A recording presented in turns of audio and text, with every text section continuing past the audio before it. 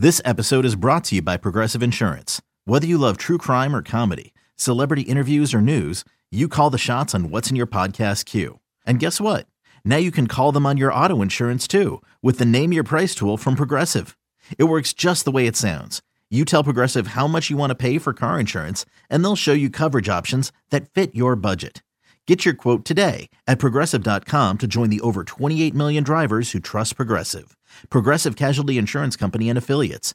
Price and coverage match limited by state law. Hello, everybody. Welcome to the Wolverine 24/7 podcast, your audio source for all things Michigan football, basketball, and recruiting. I'm your host, Zach Shaw. Steve Lorenz here with me, talking about quite a game.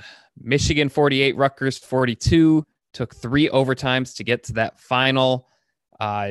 We're going to stick with last week's format, just 5 true-false statements, trying to cover all the bases. I feel like we do. Obviously, there'll be little things we'll bring up along the way, but let's start where the discussion starts.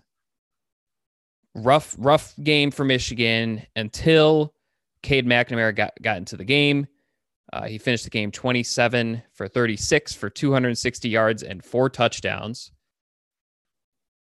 I would argue, there's a few things that Michigan did well once he got in that helped them, but I would argue Michigan does not win the game if they wait another 5 minutes to put Cade McNamara in. That is my personal look on it. And so I'm trying to think of the best way to phrase the true false, but it will be discussing Cade and Joe Milton. Actually, I got one in my Twitter mailbag story over the weekend, and maybe this is an interesting way to frame it. Joe Milton will not start another game for Michigan this season. True or false? Based on what you saw from Joe Milton, based on what you saw from Cade McNamara. Rest of the season, is this Cade's show? I would guess that McNamara starts the last 3 games of the season. I think it'd be hard to. I read a stat after the game that said McNamara was the 4th quarterback in Michigan history to pass for 4 touchdowns and rush for 1 in the same game. And I know Gardner. He didn't even start the game. Wow. Right. And there was 3 quarters worth of work. I know Denard and Gardner were 2 of them. I can't remember who the other one was, but your first action, and that's what you do, I don't, we got to do the whole, but it's Rutgers thing, but still up to be 100%. But Steve, real quick, an easy way to shut that down. If it's Rutgers, why didn't Joe Milton do it? Because It doesn't matter if Cade McNamara is going to win the Heisman, but he sure looked better than Joe Milton by a long shot. Absolutely. So I'll say true. Because I guess I look at it this way. If McNamara finishes out the season as a starter, starts the last 3 games, you got to think with McCarthy coming in that there's a good chance that Milton moves on, right? Not to speculate too heavily, but that's just the nature of college football today, is that he got a shot. Somebody else has won the job. And this is people, the responses, I even tweeted about it. Angelique's tweet about Harbaugh saying, that they haven't made it. It's like, you'd have to be dumb to react to that and say, oh, how could you not know? Like, they know they know McNamara is going to start against Penn State on Saturday. It's not like a big secret. So real quick with Harbaugh saying that he wasn't going to say for sure. And I don't mean this as like to say Angelique didn't tell. She asked the question, he answered it. But one thing he included in his answer was that he hadn't met with the team yet. Right. And since the game. And that's key. He's not going to wait and he's not going to have it announced on Twitter for all these players, while they're on the bus down to the Schembechler Hall. Like, he doesn't want them to find out on Twitter that they've changed, because it's a big deal. It's players, I assume, like both quarterbacks, I saw the post-game locker room celebration for McNamara, but there's Joe Milton. There's a lot of players who probably better for the coach to announce that in person. Right. 100%. In a press conference. Doing a disservice to your team to make it, And he's a former quarterback. He's putting himself in their shoes too. Yeah, the media has not earned the right to be the first people to know who's going to start, the game on Saturday. But what I'm saying was my thing was less about the media than like fans actually trying to like take something out of that quote, as if, there's no, unless McNamara like gets hurt or banged up during practice this week. I mean, it would take something crazy. There's big difference in the level of play when he came in on Saturday. So no, I do. I think the way, and I personally, I feel Michigan handled it on Saturday properly. Actually, I think some think they should have taken Milton out earlier. It's just weird is like, there were two major events that happened that really could have changed the trajectory of the game earlier on. The fumble, because I want to say Milton was 4 for 4 and probably would have been 4 for 4 for like 60 yards at that point if Johnson hangs onto that ball. And say Michigan goes down and scores and goes up 7-0. And the drop on third down by Giles Jackson, which to me was a perfectly fine throw, back shoulder throw. Should have made that catch. It's kind of weird. It's like it was non-Joe Milton errors that in a way almost kind of led to Joe Milton getting taken out of the game, even though I still agree. It was definitely the right move to go to McNamara. To me, it was less of a Milton is like playing terribly as it was. It was just Michigan needed a spark down 17-0. And I think we knew going into Saturday that Milton was going to be on a shorter leash. There was almost no doubt. And I think from my standpoint, and I don't think the results of the game are dictating my opinion here, because obviously Michigan came back and did win the game, but I think Michigan handled it pretty well. I think because now you can't say that Michigan didn't give Milton a fully fair shake, and so I think it makes it easier for them to commit to McNamara going forward. So, yeah, but I think I think McNamara starts the last 3 games, and if he does, then you got to assume he'd be the favorite going into next year. And like how with a guy like McCarthy coming in, if you're Joe Milton, you may find a better opportunity to play earlier elsewhere, or to play or start elsewhere. Yeah, no, I think so. And for what it's worth, we don't know. We're not in Joe Milton's inner circle. He has never given me the impression that he's someone that would transfer midseason or shut it down or opt out or anything. Like he's always struck me as a team first player. So I don't think that's a concern. I don't know if that's a concern fans have, but that I don't think if he transferred, I don't think it would be a decision made lightly. And I don't think it would be a decision made before the season ends. Plus, I mean, if Cade gets hit hard in the leg, it needs like even 5 minutes to shake it off. Michigan, Milton's back at QB1, right? So it's, so in terms of that question, there's that. I also think true. I think barring an injury, I think it's going to be Cade's job the rest of the way. And I think the big thing for me, you bring up a good point. I think he was 3 for 3 for 36 yards, including the fumble, because he got 16 yards or 18 yards on that on the play that ended up being a fumble. He started out for 3 for 3, but he finished the game 5 for 12. So you saw a huge drop off in his accuracy. And from my view, I don't have the TV angle, but I had the press box angle. Just seemed like he was struggling with a lot of the same stuff he was struggling with before. Telegraphing passes, not going through the progression of, the different reads, not necessarily looking at multiple receivers, kind of having his eyes on one guy and focusing on that. The line drive throws, the throws that kind of sailed a little bit. And this isn't meant to be a dig at Joe Milton, who I think does a lot of things that Cade McNamara can't do. But those are all things that I thought Cade McNamara did really well Saturday. Felt like he really understood the progression of receivers he was supposed to look at, didn't telegraph passes. I think I saw a pump fake in there one or two times. Made the offense look really easy. I don't think he did any Heisman caliber plays. I don't think he he was adding a spark. I don't know if he was carrying the team on his back. And so, but he kept it simple and he just kind of showed a little bit of an it factor. So I think, with Joe Milton, I think he got a fair shake. I think there is a lot there. I don't think he's I don't,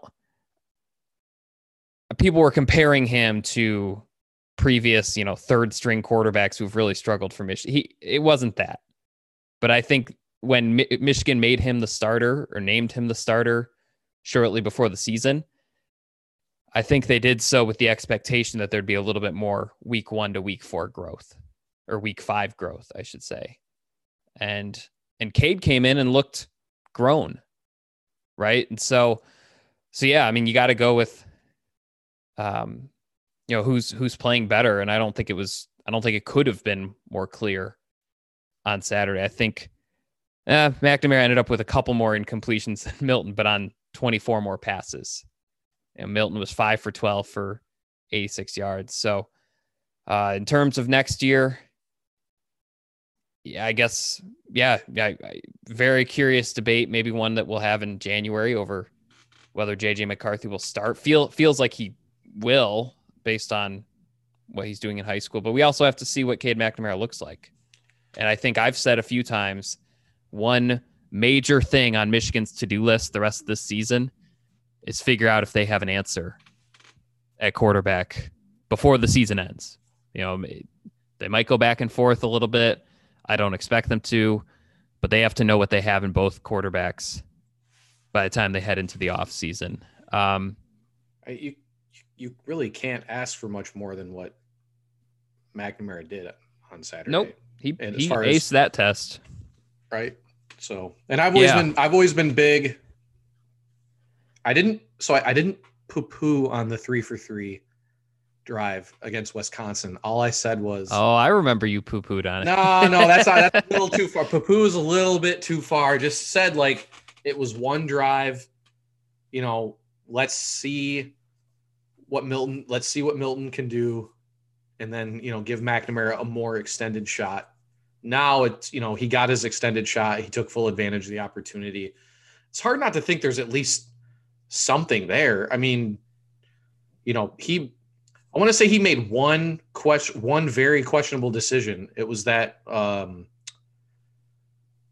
it that heave off the back foot into the end zone? I can't remember who he was targeting on the play, but that was it though. I mean, he made a couple he threw a couple dimes in there too. I mean, I thought it was a really well-rounded performance for a guy getting his first extended action. He looked like someone who'd done that 1,000 times. Yeah, he did. He really did. That's what it looked like. And I think if I were to not make one knock on Joe Milton is I just don't think he has that veteran savvy yet, which maybe that's incorrect. Maybe that's just, maybe I'm extrapolating the context of the games he was in. But yeah, it felt like McNamara, again, it's Rutgers, but he looked like he knew exactly what he's doing the whole time. And to me, that's pretty impressive because he missed a big chunk of last fall, the practices too, not just games. Missed a big chunk of last fall due to injury. Really had not seen much time in games before.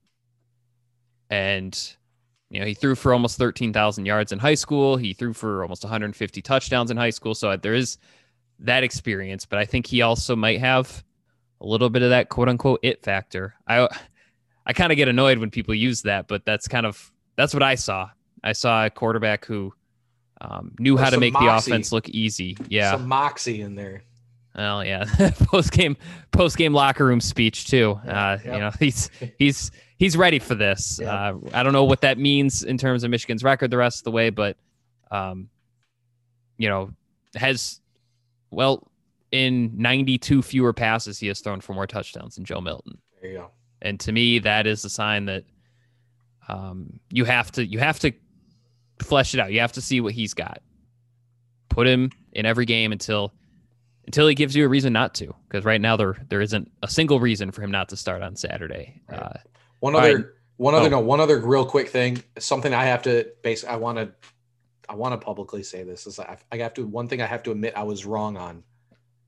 It was like I was adamant about that the running game was not helping Joe Milton, but with McNamara, A, checking down, and B, just being more accurate with the football, it opened Michigan. That's what opened Michigan's running game up on Saturday. I felt like was the pass set up the run. Yeah, right. Yeah, I think so. Right, and so that was something that I was off on. I think you saw once McNamara got comfortable and started hitting a few receivers, that really opened things up for Haskins the rest of the running game. Because I think they had at one point, weren't they at like 17 rushes for 17 yards? I think 15 for 17. Yeah, I mean, at it was halftime. Yeah, very, very poor. And Haskins himself ended up with over 100 yards, right? So, I think that's on one thing 5 I yards was to carry too. Yeah, that's one thing I was wrong on for sure. So I wanted to just, not afraid to admit when you're off on something. So that was something I'd been adamant about, though, and I was definitely wrong on that. It was clear that, getting the passing game going was more important for setting up the run than vice versa. Yeah, and I think you're right. I think the types of passes also further set up the run. We'll talk about this in a moment, but I do think Hassan Haskins also kind of put his foot down a little bit. Really impressive effort for him. Even on plays where it seemed like he would get no yards, he got a couple. Let's switch to the defensive side of the ball. True or false, Steve? There is no hope for Michigan's defense to get better this season. So there are a couple injuries. Well, actually, there's more than a couple. They've got basically 5 starters missing from what we would have projected to be the starters in August. 5 games in, and even Rutgers had not scored 42 points in a Big Ten game since October 2015. It's Indiana. Yeah. Right? Yeah. Yep. Good. You might have looked that one up. I'm guessing you looked that up instead of knowing off the top of your head. I looked it up on Saturday. And they threw for 378 yards. I mean, Noah Vidral, I don't mean this as a dig. He's not supposed to throw for 378 yards and 3 touchdowns. I mean, he wasn't doing that against Illinois. He wasn't doing that against Michigan State. He wasn't doing that against, anybody else. And so, Steve, you've seen this defense 5 weeks. True or false, there is no hope that it gets better the rest of the season, and Michigan's just going to have to outscore everybody. Oh, man. I mean, the proof is in the pudding, I guess, right? I mean, I have to say true, as hard as it is. I would say this, wonder if you agree here or not. I felt like, and I love Cameron McGrone. I think Cameron McGrone could be at least an all Big Ten player. Like, he's athletically, I thought when Shibley and Reynolds came in, I felt like Michigan was more effective defensively. I agree. Right. That was the feel while watching the game, particularly with Reynolds, who, I can't figure out, why Brad Hawkins has been as ineffective as it appears that he has been. We heard Reynolds' name more within like a 5-minute span in the third quarter than I think we'd heard Hawkins in the last 3 or 4 weeks. I felt like they might have been they were throwing at him a bit more. I think they had he's a walk-on. Let's just throw it at him until he proves us wrong. Even in the run game though, Zach, he made a couple. Yeah. He came up and made a couple plays in the run game too, though. Just felt like they were calling his name a lot more often. And here's the thing. I think there was someone on the board made a comment about that the game tying touchdown that, that Reynolds was responsible. Is he almost made a play on that. And that was a broken play where the quarterback had the ball for 7 seconds. I mean, that was, not a terrible play on his part, right? I was just, I thought he was super effective, but either way, yeah, it's just the numbers are they're so bad. There's just no other way to put it. Vidral was responsible for more turnovers than any player in the Big Ten coming into this game. They weren't even 100% sure he was going to start Yeah. That was the storyline for Rutgers going into this week, was if Sitkowski was going to play, because Vidral had been so ineffective. And he throws for, what you said, 378 and 3 touchdowns. That is just, there is too much talent on the field for them, for these numbers to be this bad against poor teams like that. There is. I'm sorry, but there's just, right? I mean, we saw, Chris Hinton, I thought, played maybe his best game of the season. I thought, but the problem is that it's all, and this is not because Chris played really well. Thought he might have been one of Michigan's 2 or 3 best players defensively for sure. But it's still just flashes. There's no extended period where Michigan is like,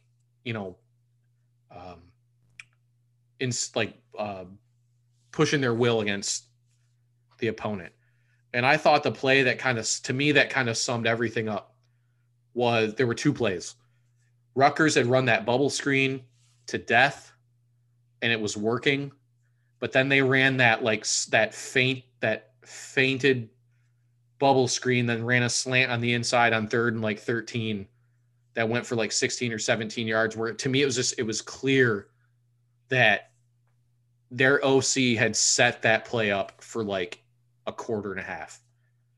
And it was just totally figured out. And then the other one was the touchdown in overtime, the screenplay, where it's that's where you're just watching it and you're just that's where, to me, I don't even I don't look at the players that much on a play like that. I look and I say, that's an offensive coordinator that has the defensive coordinator completely figured out. Yeah. I mean, and that's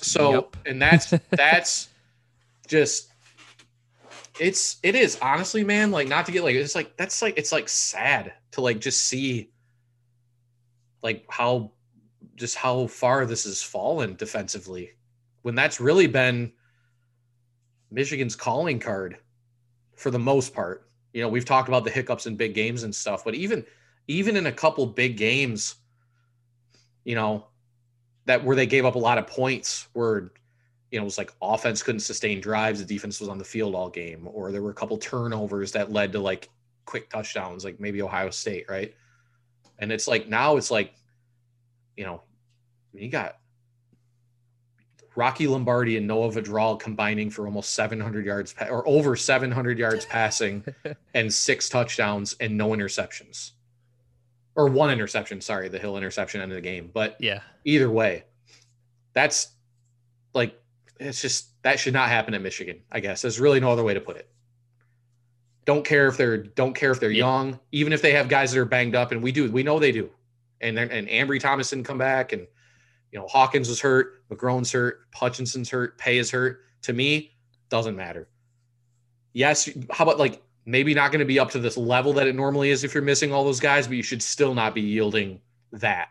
Even we'll say a 1.5 string Michigan defense should not be giving up that many points and that many yards to Rutgers under a first-year head coach and a quarterback who, like you said, wasn't even for sure he was going to start. So, yeah, no, I mean, I think he was averaging Sorry, I was just going to say 178 yards a game. Go ahead. No, all I was going to say is if you're Penn State, you're Sean Clifford, you're Jahan Dotson, you're Devon Ford or Keziah Holmes, you're thinking, hey, this will be the week we can get things back on track, or maybe we can get some stuff going. Everyone else has had their best game of the season against Michigan. Why can't we? And just, it is. It's kind of sad, actually. We got to change the joke to it's Michigan, but yeah, I mean, it really though, like I said, you're talking about, probably at the end of the year be the 2 of the worst offenses in the Big Ten that just had by far their best games against Michigan, particularly in the air. So yeah. I was asked this weekend, I did a mailbag, had some fun with it, so hopefully you guys check it out. But someone asked me, can anything be done about the defense this year? Because, whether fans like this or not, probably probably a net negative if you fire Don Brown midseason.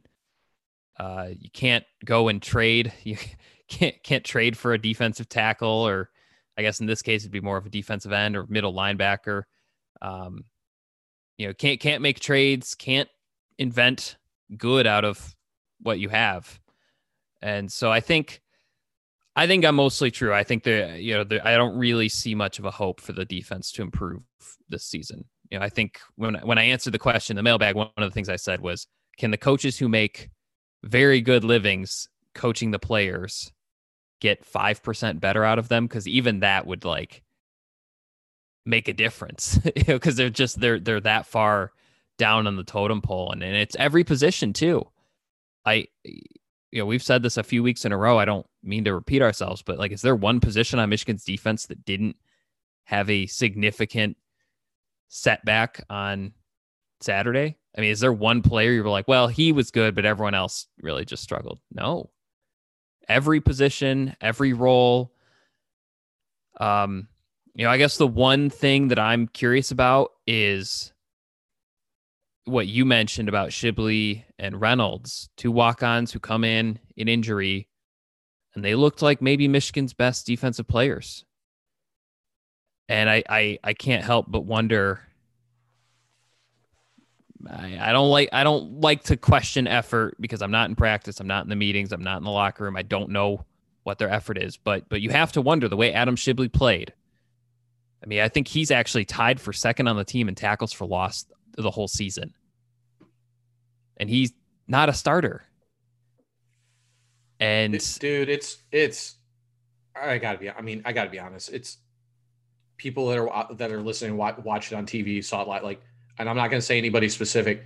Oh, I know who you're talking about. There's no doubt there was some lax effort out there on Saturday. Yeah. To me, that's always a telltale sign that, I don't know, either just a player in general, not anything about anybody specific, personality, whatever. They've either given up on the DC, or they're just playing not to get hurt, to self-preserve their health for their future or something. You're either underprepared, unmotivated, undercoached. I mean, at the end of the day, that's not going to go very far in college football.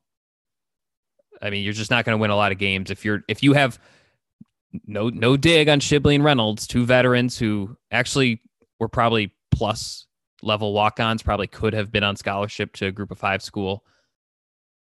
But if they're coming in and looking like the best defensive players on this team, that tells you that there is a lot of underachieving on the defense side of the ball. So in that case, maybe there is a path. If they can get their scholarship players to look like their walk-on players when they get out on the field, maybe the defense can be 10% better. But yeah, it's 5 weeks in, really no reason to believe it'll change.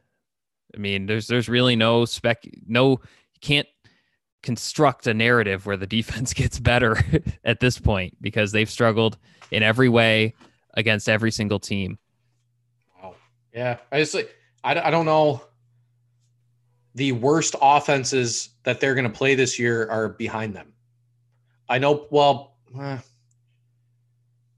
I guess from a talent standpoint, because Penn State's offense has not been good so far this year, but I do think there's more talent on that side of the ball for them than there is for Rutgers or Michigan State.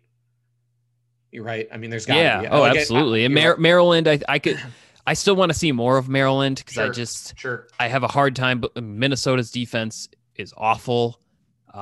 Northwestern made Maryland look like they were a high school team.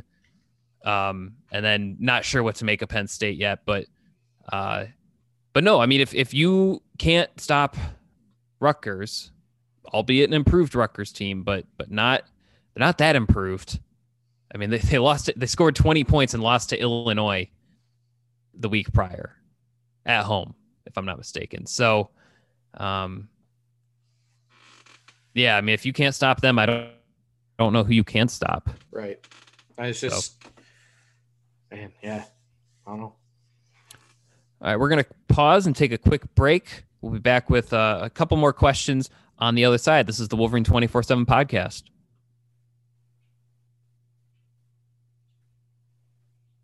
All right. Thanks for waiting. We are back.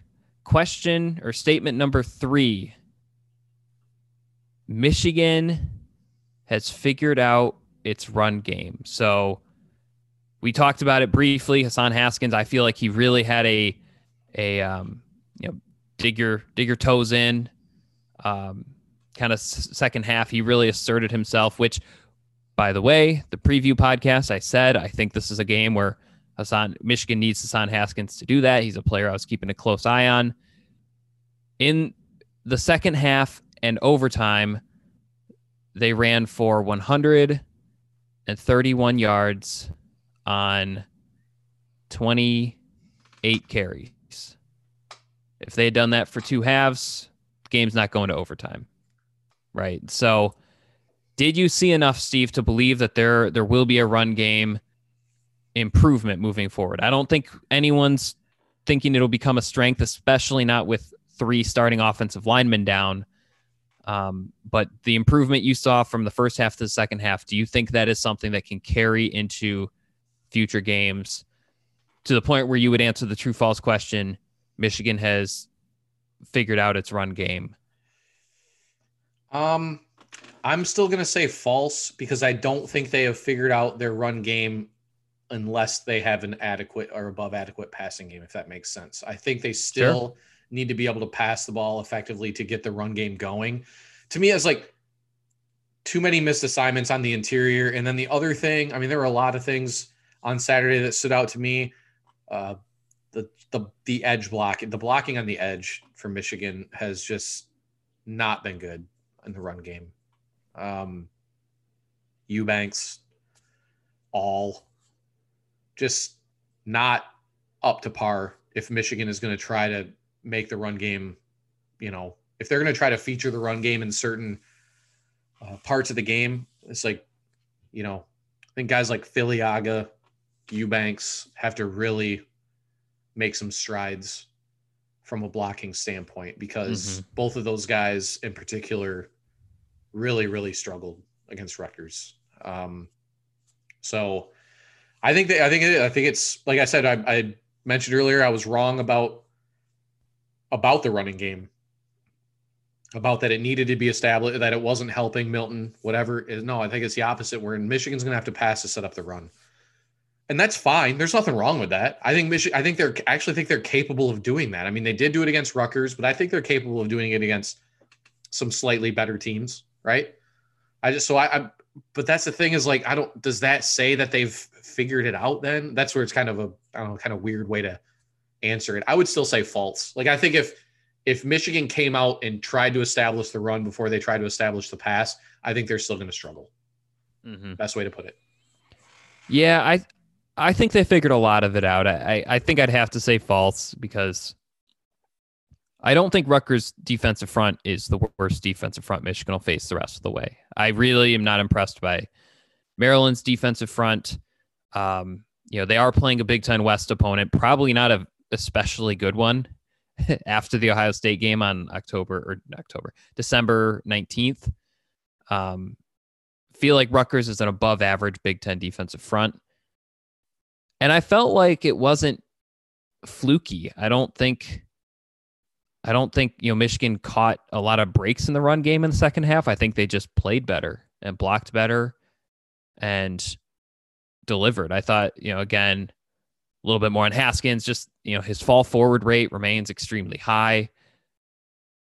Another true false that we could have done that we aren't doing is, should he be a bell cow back? Should they just feed the machine and then go to Zach Charbonnet, Blake Corum, Chris Evans kind of more in a side role? And I'd kind of say yes until they prove that they can deliver the same kind of effort, because that, it was 110 yards.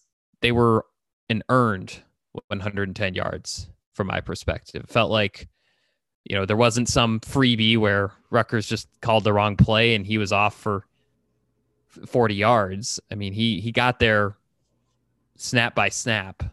So yeah, I think they figured some things out. Probably not enough to say that they'll go for 200 yards against Penn State or anything like that. The other thing is, in terms of a numbers standpoint, they might not run for 200 yards the rest of the game or the rest of the season, because until the defense improves, they're going to be trailing a lot. I mean, yeah, I remember this is how used to I am to covering Michigan when they scored the touchdown to go up, 35-27. I was like, okay, so they just got to get one defensive stop, and then they can just run out the clock. Can kind of work in this running backs rotations, pad their stats a little bit. Then Rutgers did a 16 play drive with 3 third down conversions and a 4th down conversion to tie the game, and then obviously overtime just adds to that. So yeah, I feel like their blocking improved in the second half. I don't know where you stand on that. Felt like it got better. Felt like they made some adjustments. Right. Think I need to see it another week to say it's back or it's quote unquote figured out. Absolutely. Yeah. Can we say though, they finally split Chris Evans out? Oh yeah. And he made a play. We've been saying that for like 2.5 years. So granted, he didn't get to play last year, but yeah, I think that's that's a wrinkle. 4 catches for 30 yards on 5 targets. Man, I'm telling you that's a wrinkle that we have been just been harping on forever. And the 2 back sets, put him in motion. Make somebody do something, make somebody figure something out. He when he made that catch, just a basic slant pattern, I had to take a double take to see who it was, because it was just natural. I mean, that was just a simple pitch and catch. He definitely didn't look like a running back. So yeah, there was one play because he's number 9, yep, and Ronnie Bell's number 8, and I was like, oh, Ronnie Bell's got some quickness, and then I was like, nope, that's Chris Evans. Right. So that's the thing. I think it's clear that Haskins and Charbonnet, I think, are the top 2. Mm-hmm. And that, Corum, I think, is a great change of pace type. Evans is a guy like that. They need to do that more with Evans. I don't necessarily think Evans is your bell cow, bell cow type deal. What they need to do, in my opinion, I think I still think he needs more carries. And I think they need to start getting him more carries in passing down situations. Cause right now he's almost designated as the pass protecting running back. And they're not really giving him the ball in those situations because he is such a good pass protector at the position. I just, to maximize their deal, because Haskins, just a great combo of power, burst, it's just really effective. But I don't know, it's just funny. I just seeing Evans split out and making just a nice, simple slant for a third down. I was like, finally, they've been we've been saying it forever. So, right. He actually last week, I don't think he actually registered a carry, but he registered 2 catches, if I'm not mistaken. Yeah, he had 2 catches, 16 yards, and according to the box score, did not register a carry against Wisconsin. So I wonder if maybe because that's one thing about the 4-person rotation. Everyone talks about the rhythm of the running back. I don't know. I think I've heard experts, like former running backs, go kind of back and forth on that. But I think the art of deception is gone when you have 4 running backs rotating in and they all have very specialized roles. Right. I mean, you bring up a great point about, Charbonnet's in and it's a passing down. Absolutely. Okay, he's picking up a blitz. Yep. It's just like you aren't supposed to have a guy who's like, it kind of like with receiver, like when they had Eddie McDoom, but they only used him for end arounds basically until teams were kind of like, well, we know exactly what you're going to do. Or Jabril Peppers when he was Wildcat quarterback. It's like, put a guy out there for a few snaps. I like rotating. I understand the premise of it, but put a guy out there for a few snaps and make the defense guess a little bit on what he's going to do on that particular snap. So, okay, next question. So, Steve, is it fair to expect from what you've seen from Michigan, from what you've seen from the opponents, expect Michigan to finish with a 6-4 record this season. So right now, Michigan is 2-3. You've mentioned they've probably played a couple of the worst teams that they're going to play, but they play Penn State, who has not won a game yet.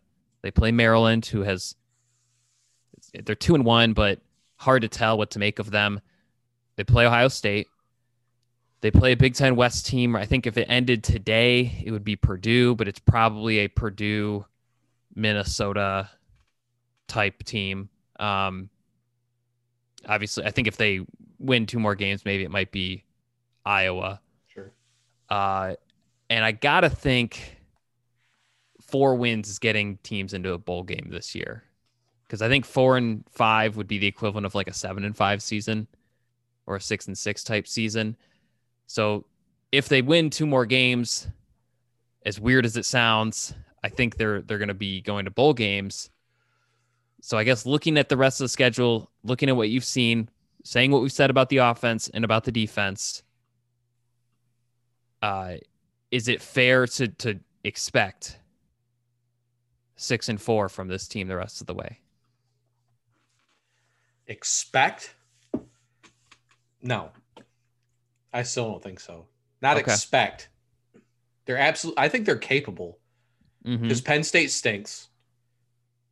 I've seen. I actually think I shouldn't say it like that. I don't necessarily think Penn State stinks. I think there's something going on in Happy Valley. I don't know. I mean, I'm not trying to speculate. I'm just saying, like, they were within a half an inch of beating Indiana. Really, they should have won that game. They outgained them. They doubled their yardage. And then they got beat by Ohio State. It just feels like they kind of feel like a team that has almost packed it in. Watching them versus Indiana and then watching them against Nebraska, it looked like 2 totally different. Well, and Iowa was even worse. Right. I think Iowa might not be bad, though. I mean, no, I agree. I understand. Yeah. But Nebraska stinks, though, and they got walloped. I mean, they were down 27-6 in that game, and Nebraska has not, like, they haven't looked good at all. Like throughout any game of the season, except for that one. So Penn State stinks. Like you said with Maryland, and I'm fully on board. I don't really know if we know what Maryland is yet. Ohio State's Ohio State. It would depend on that matchup. I just think Iowa would be such a rough matchup for Michigan because Iowa loves to run the football. They're pretty stout up front offensively. I just feel like it'd be. They really never have an off year on defense. Right. They're like Wisconsin light. I guess might be the best. That's better than Michigan right now. No, that's what I'm saying though. So that game might, and I never predict the bowl game. I don't know what'll happen there. I never, because they're meaningless for the most if it's not a playoff game. But so no, I wouldn't. Expect is probably too strong of a word. I think they're capable for sure. But I wouldn't expect it necessarily because we've seen so little from the defense that there's just such a margin for error there that I don't think you can just assume anything right now with them. Because if McNamara struggles a little bit or, maybe they get another injury, right? I mean, there's just a lot of variables in there that for Michigan, I think make them more volatile right now than a lot of teams. It's just, you can't count on the defense right now against anybody. So I would just say capable, but I would not expect. Yeah. So real quick, just on what expect means for the listeners is not necessarily like we're not predicting it, but is it fair for fans to view anything less as a additional disappointment in addition to what has already been a disappointing season, right? I mean, no one's going to say, wow, they were 6-4.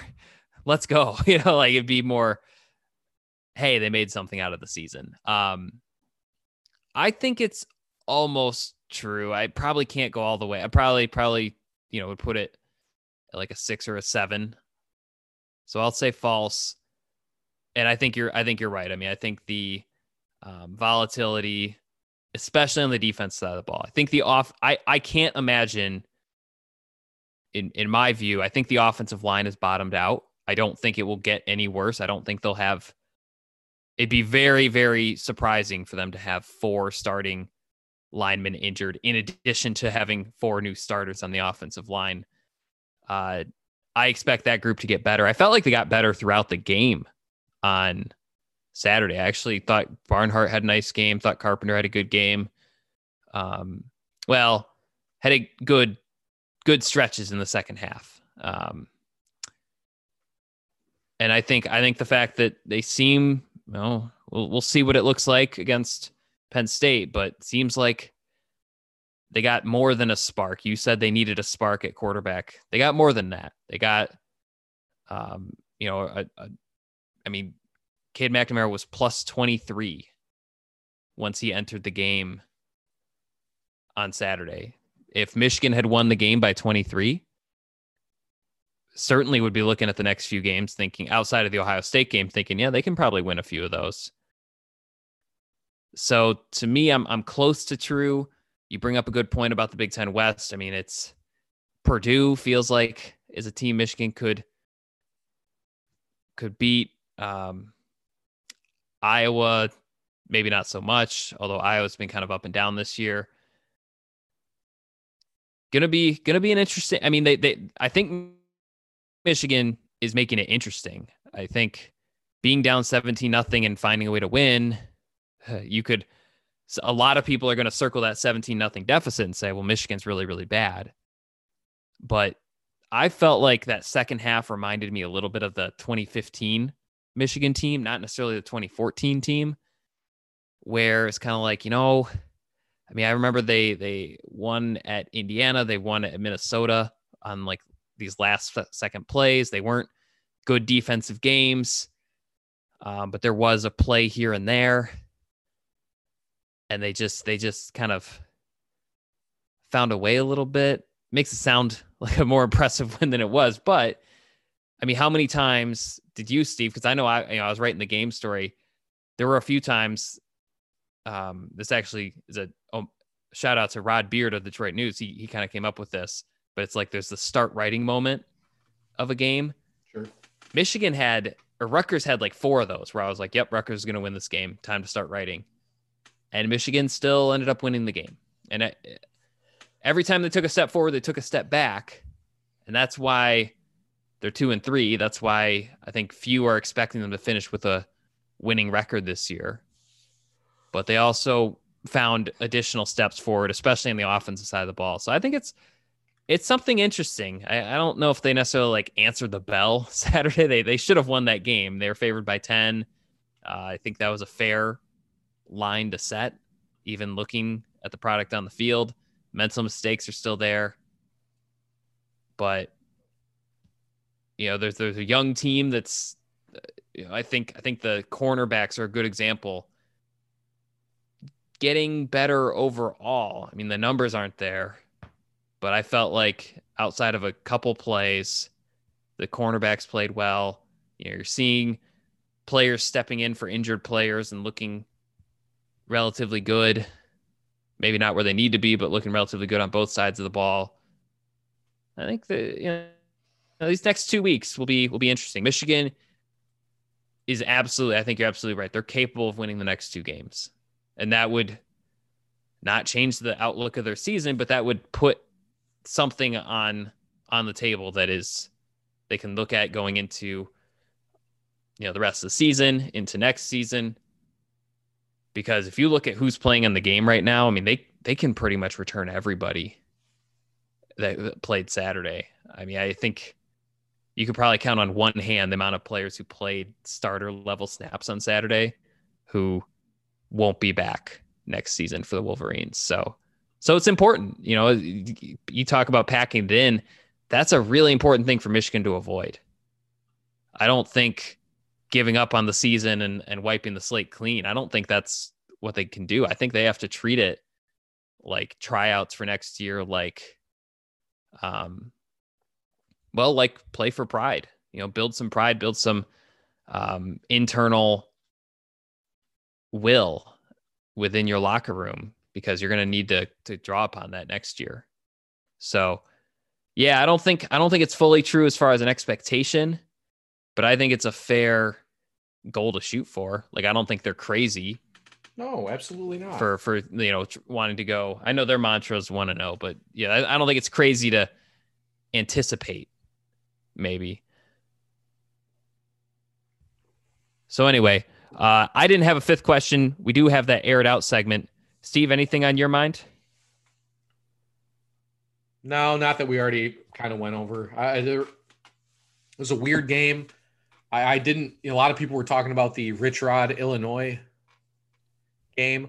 I didn't see that. I actually agreed with you. I think the fact that it's a young team, banged up, confidence kind of shaky / shattered in a lot of areas, questionable effort from certain players, and that enough of the team rallied around to come back and win on the road. I think that says something about the majority of the character on the team, I guess would be the best way to put it.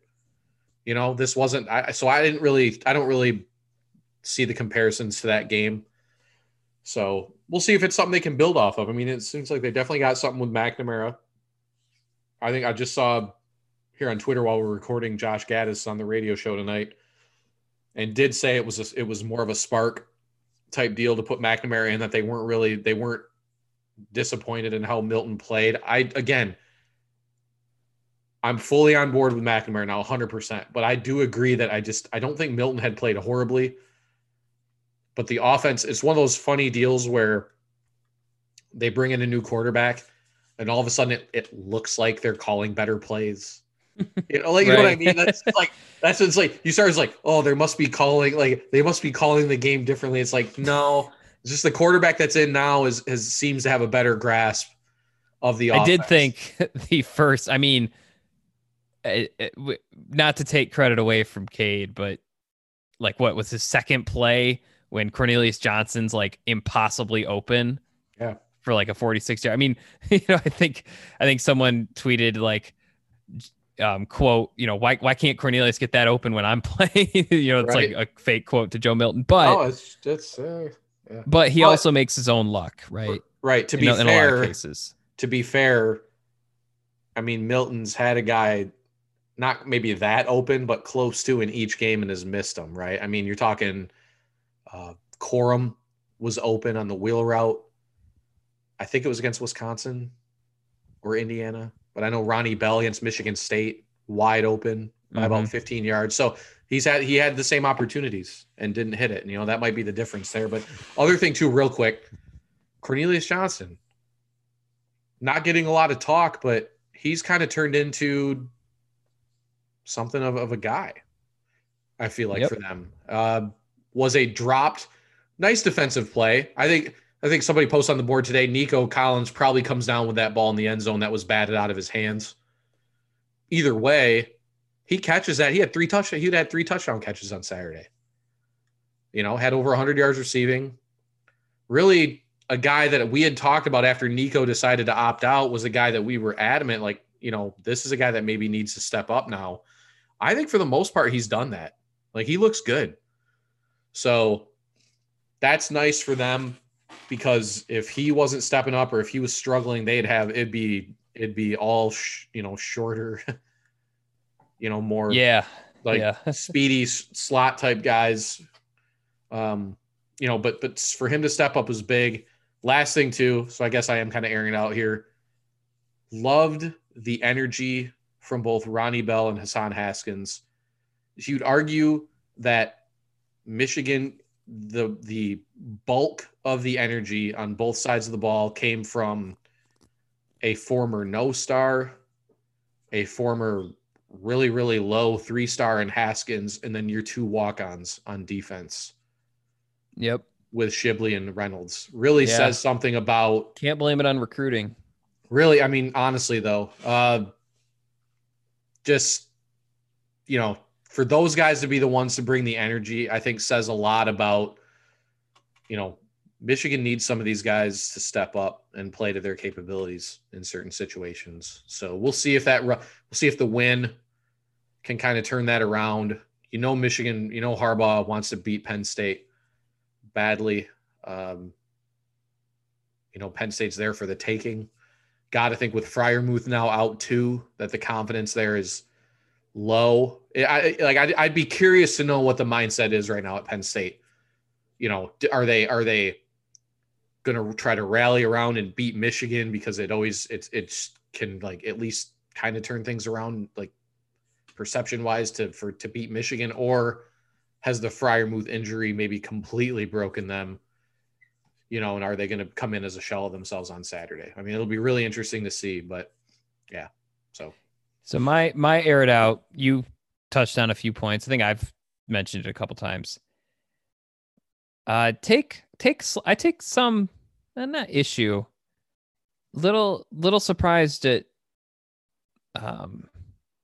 how much is being harped on the 17-0 deficit, the 42 points allowed. I don't think Rutgers is nothing. I mean, they certainly are better than they were last season. That has been shown in last year they averaged 5.6 points per game in Big Ten play. I mean, the closest they came in any Big Ten game was a 27-6 loss to Penn State in the season finale. I mean, they were just so clearly they've taken a step forward. Anyone who's looking at the 52-0, well, my guess is the narrative you're looking for is pretty easy to find. Yeah, I kind of agree. I think the first half was very 2014-esque. That looked like a poorly coached team. It looked like a team that wasn't prepared. Looked like a team that just didn't really know how to win, didn't know how to get out of their own way. But I think the fact that a better team showed up in the second half, certainly on the offensive side of the ball, I think they scored 28 points in the second half.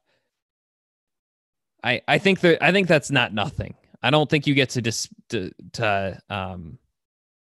brush it aside and be like, no, it was Rutgers. I think Rutgers, the level of play that I've seen from watching all their games this season, it's that of a 6-win team. So certainly no reason for Michigan to, go pounding its chest like, yeah, triple overtime win. But there's something in between that being a great gutsy, come from behind win and being another atrocious showing. So yeah, I've seen, the national columns, I've seen the message board, and I don't think it's completely unwarranted, but I think you can have both. I think you can have something positive that Michigan can gain. Because one thing, talking to the players after the game, one thing they emphasized, they felt like they learned a lot in the game.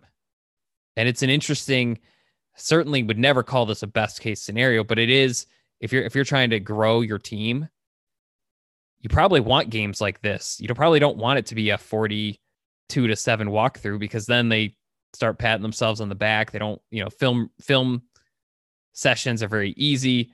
Like, they managed to not lose, but still have a ton of stuff to go over on film at every position, I would say. So yeah, I feel like people are piling on a little bit. And our podcast, anyone who's listened, we don't make excuses for Michigan. We don't try to save them or sugarcoat anything. But I do wonder, my personal air it out segment, I think it's somewhere in between what what the critics are saying and what the optimistic fans are saying. It's somewhere in between. But it wasn't a complete trash game. I mean, on a scale of 1 to 10, I'd give it a 5 for Michigan's performance. Homer. So what's that? Homer. Never. Not once.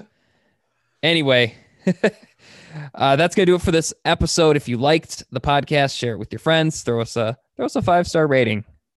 It's Thanksgiving. Show us your gratitude. Just kidding. Go to the michiganinsider.com, michigan.247sports.com. Got lots of articles about the game.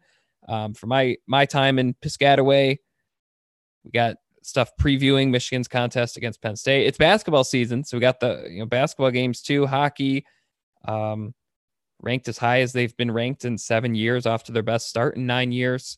So lots going on over at 24/7 Sports. Check it all out. For Steve Lorenz, I'm Zach Shaw. This has been the Wolverine 24/7 podcast. Hope you had fun. Hope you learned something. We'll see you next time.